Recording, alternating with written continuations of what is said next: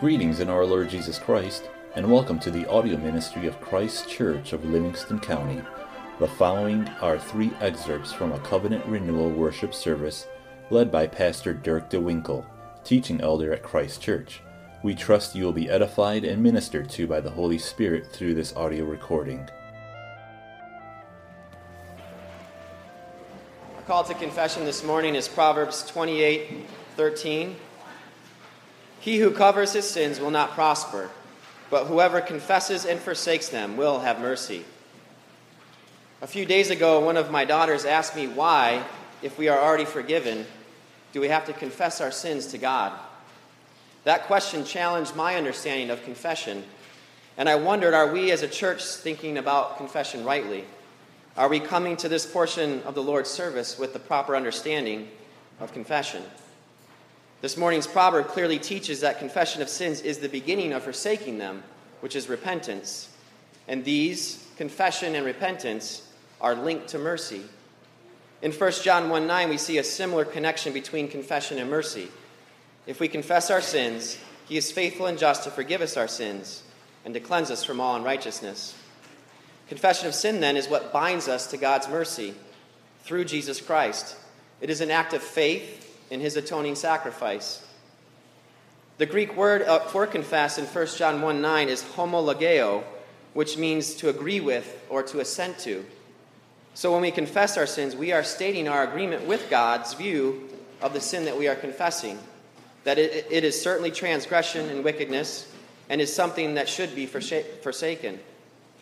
Confession is also agreement that our sin would justly bring us God's condemnation were it not for his redemptive work on the cross. Confession of sin is also restorative. It restores our minds to right thinking about sin and restores our souls to right fellowship with God. It reestablishes us in the assurance of our salvation, that we are indeed forgiven, that we have a mediator who is always interceding for us, always imputing his righteousness to us. Confession of sin glorifies God, and to glorify him is what we should all be pursuing.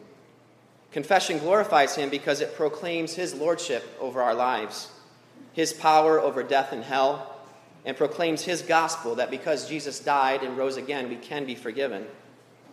Also, the passages we have read, Proverbs 28:13 and 1 John 1:9, indicate that God requires confession of sins.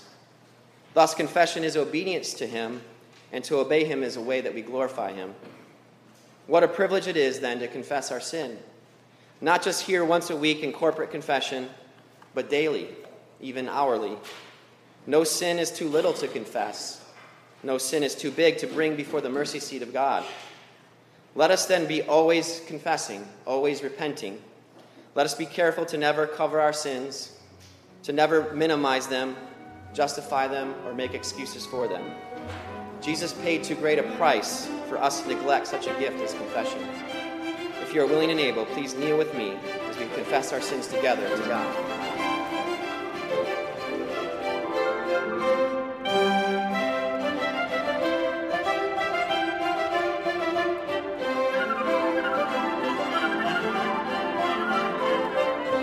It's a pleasure to be back here.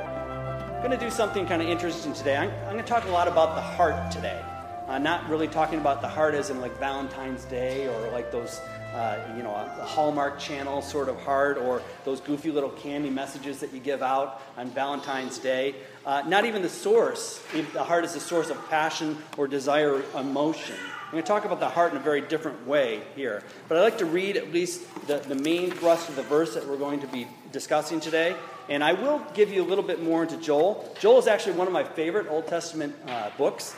And I'm going to read the verse here, and I'll tell you a little bit more about Joel in just a second. Even now, declares the Lord, return to me with all your heart, with fasting and weeping and mourning.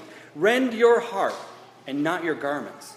Return to the Lord your God, for he is gracious and compassionate, slow to anger and abounding in love, and relents from sending calamity. Who knows, he may turn and have pity and leave behind a blessing, grain offerings and drink offerings for the Lord your God. Let's open in prayer. Heavenly Father, I pray that your words would be spoken here today, Lord.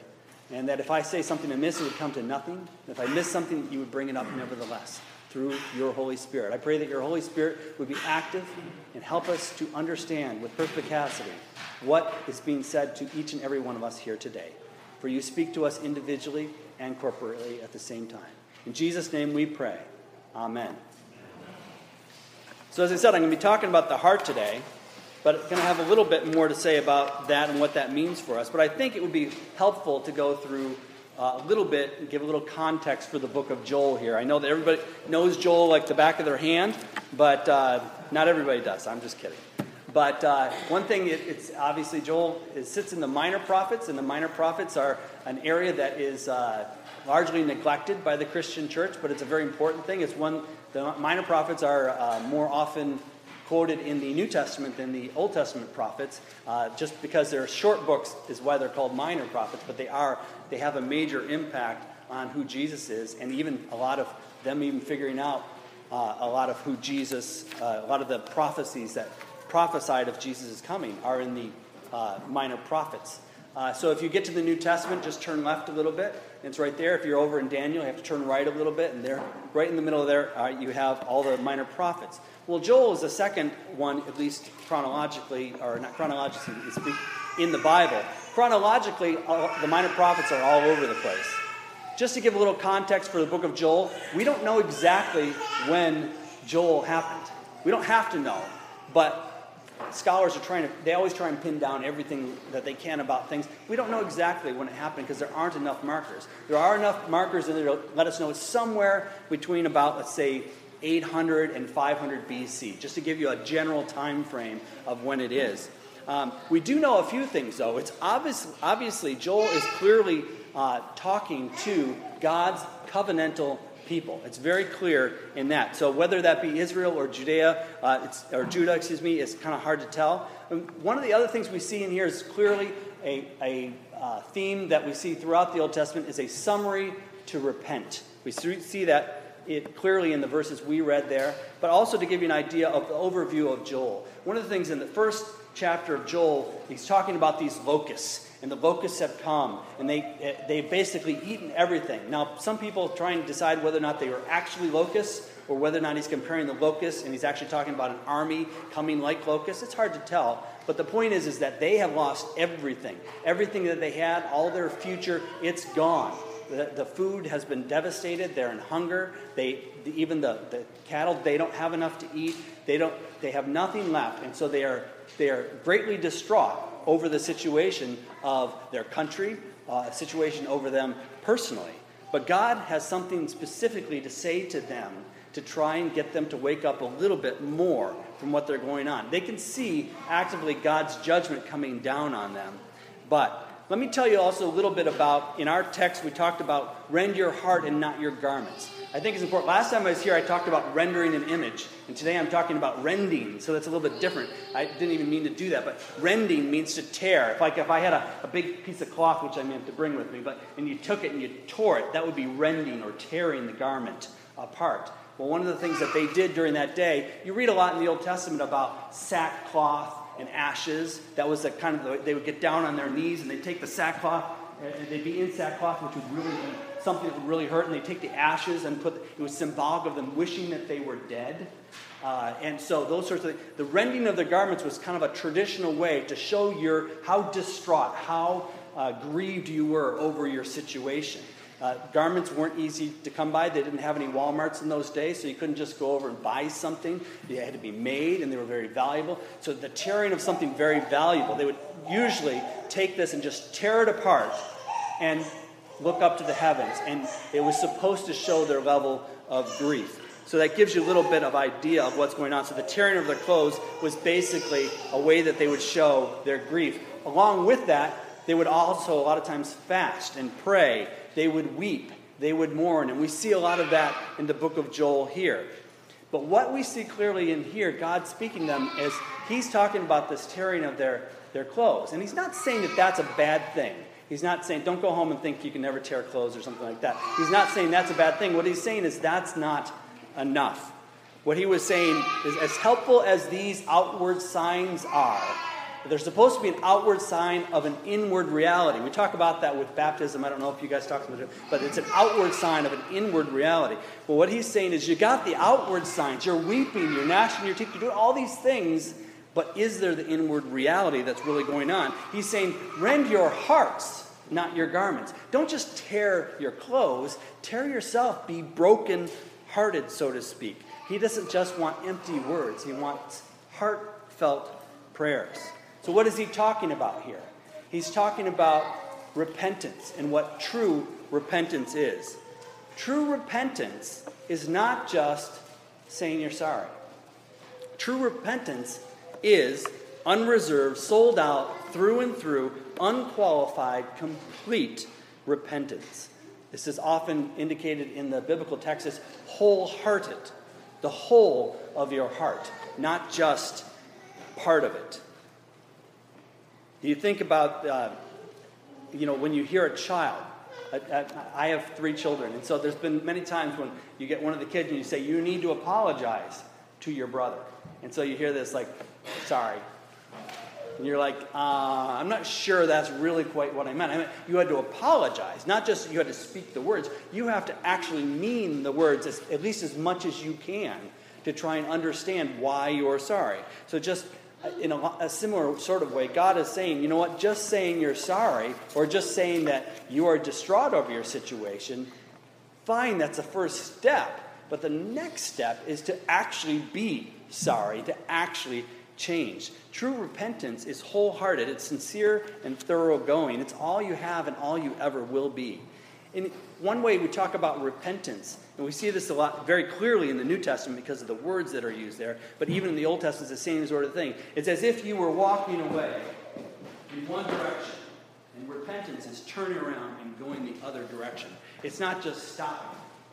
It's saying turn around, be sorry, and start to mend your ways. Become a new person of how you're. So if repentance is going the opposite way of which you were headed. Focus on something else. Focus on, in this case, God's will and what God desires rather than your own will. So he's saying the garment ripping is a start, but rend your hearts, not just your garments, you might want to say. What's another way to think of that? Rend your hearts, not just your words. Rend your hearts, not just your talents. Rend your hearts, not just your time. Rend your hearts, not just your wallet or any sort of other sacrifice. He wants you.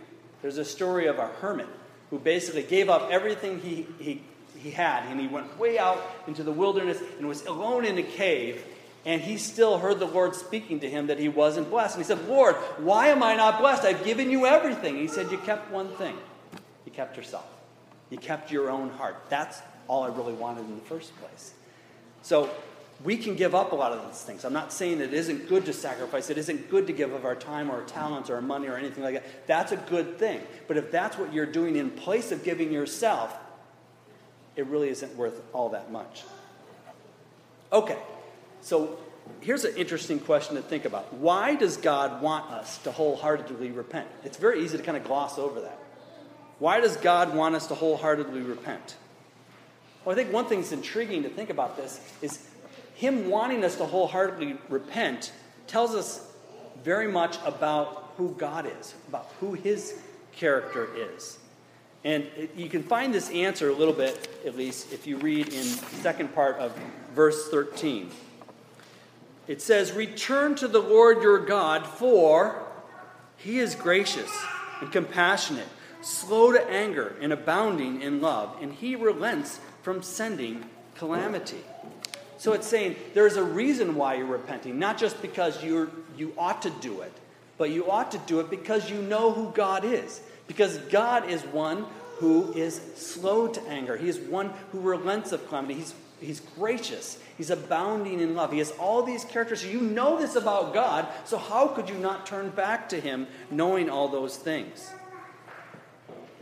So he wants us to wholeheartedly and unreservedly repent, not because He just wants to have that done. But because of his character, and he knows that about himself, and he says, look, it's in your best interest. He's saying this through Joel. It's in your best interest to repent of what you've done so that I can bring along the blessing that I want to give you, not that you deserve. So don't miss this. There's an interesting aspect in here. Joel paints a picture in here, and I'm only picking on a few verses, but if you look to the whole book of Joel, which is all 3 chapters, it's not that long. If you look at that, Joel is painting a picture that God is dying to forgive us. He's dying to forgive us. He longs to forgive us. He doesn't give us a prescription for how to go about doing this, but a plea to repent. It's not a recipe, but a remedy. And this is what the Lord is saying through Joel and declaring through Joel to his covenant people. Thank God quite literally that he's not a 3 strikes and you're out sort of God. If there's nothing else that you can't learn from going through everything in the Old Testament, especially run through the book of Judges and some other books like this, is you see that God is faithful even when Israel is not. There's a covenant, there's a bargain that goes on between a covenant people, and you have one side and the other side. And if the one side breaks it, the other side does not have to keep it. And yet, when Israel over and over and over and over and over breaks it, God continues to call for repentance and says, I want to gather you together. I want to forgive you. So that's why I say that God is dying to forgive us. You think of the story of the prodigal son in Luke. And I won't go through that whole thing, but there's this idea that there's a prodigal son and that there's a father that wants to lavish blessings and forgiveness on us if we just return to him. He'd run to his child with no question of his forgiveness. His son is home. He wants to forgive him. So do you see what's going on? Do we really understand? The God of the universe, the one who made everything, is dying to forgive us, a little inconsequential little piece of the universe. But he's dying to forgive us if we, his people, would just return to him wholeheartedly. For the starving, there would be a banquet. For the barren and the desolate, there would be abundance.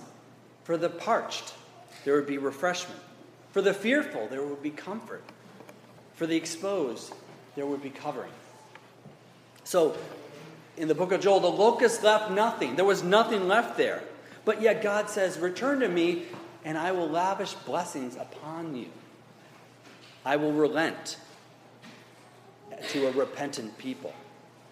He's dying to give us life. He's chomping at the bit, you can think of, to forgive us, longing to bless us. Because of who we are? No. Because of who he is. This reminds us, of course, like the cross, where Christ showed up and showed us how much our triune God was dying to forgive us. How much he was dying to bless us by dying on a cross, so that we could be forgiven and reconciled to God once for all. This is the gospel. This is the gospel. So we see in Joel that God wanted his people to be reconciled to himself, just as he wants us to be reconciled to him as a new covenant people, even now and even today. So here's a question for us. Are we as desperate to be reconciled as God is to have us reconciled? Are we as desperate to reconcile ourselves to God as God is to reconcile us to him? Are we willing to rend or to tear our hearts? Are we willing to give it up all as lost? Are we eager, almost impatient, to seek him wholeheartedly? And that's a question we all must ask ourselves. Evidently, I'm the parched that needs refreshment here. I'm used to a mic, so I have to speak louder. Sorry about that. So if we do want to be reconciled to God, if we do want to be forgiven, and we do want to be blessed by him, are we desperately seeking to be reconciled to him? Are we good? Are we just good? Are we good with where we're at? Because if you're good with where you're at, God's saying you don't know where you're at. If you're good with where you're at, you don't know where you're at. because God knows. And you know what? The deeper we dig into understanding the true nature of man, the true nature of sin, the true nature of who we are, and the deeper we dig into the true nature of God and who God is, the more we understand the divide between the two and how desperate our situation. And if we understand that, then we understand what the covenant people understood back then when they had nothing. The locusts had taken everything. They had nothing left. They could see visually around them, palpably, that we have nothing. We have to turn to God if we really truly understand. And it's difficult in an area of abundance. Yes, we are blessed and we have abundance around us, but that can sometimes blind us to the desperate need that our soul has for God.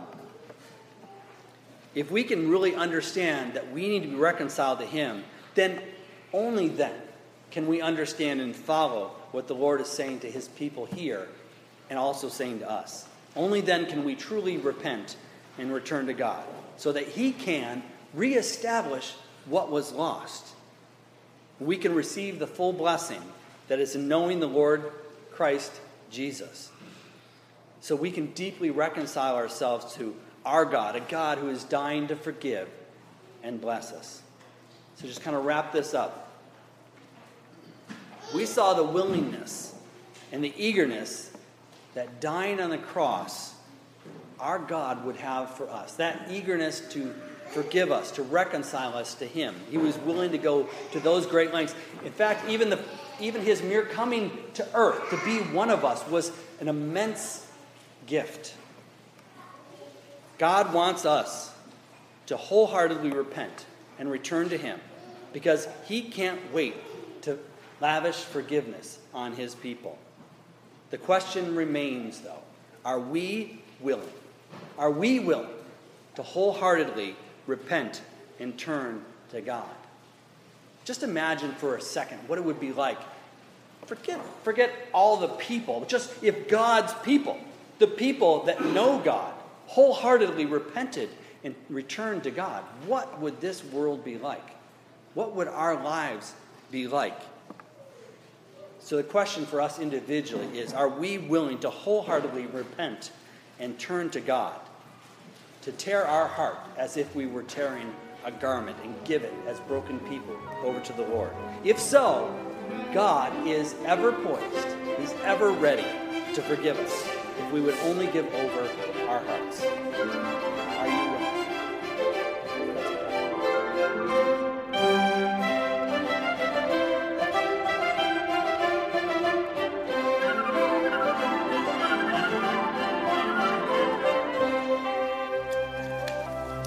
It's easy to be distressed with the depravity of man, the condition of our current culture, and the condition of the church. We are clearly fallen, and the church is in a dreadful way as well. We do have sin that needs to be confessed. But we miss the whole point of Scripture if we do not see the promises that it has for us.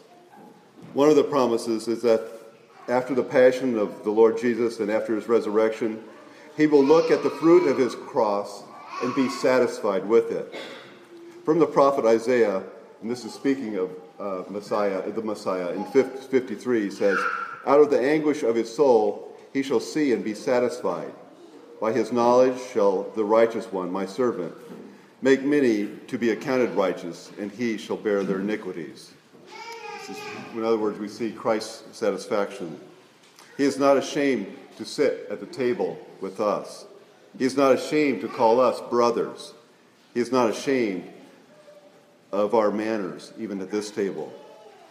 As we learn this, we grasp what free grace really is and what it means. This sets us free to learn our table manners as well. This table, this communion, is not a reward that we get for being worthy. It is a means of grace. It's one of the means that God has ordained to make us worthy. We eat and we are nourished.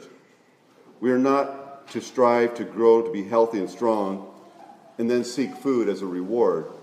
We are weak. We are trembling in need of what He gives to us. But please know that He is not ashamed to give it either.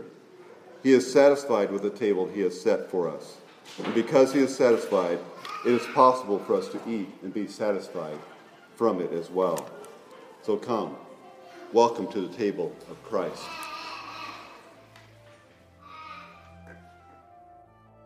Thank you for listening to these excerpts from the worship service of Christ Church of Livingston County. If you would like further information about anything in these messages, the Bible, about Christ Church of Livingston County, or wish to make any other related inquiry, please feel free to contact Pastor Dirk DeWinkle through our website, ChristKirkMI.com. That's ChristKirkMI.com. Again, thank you and blessings.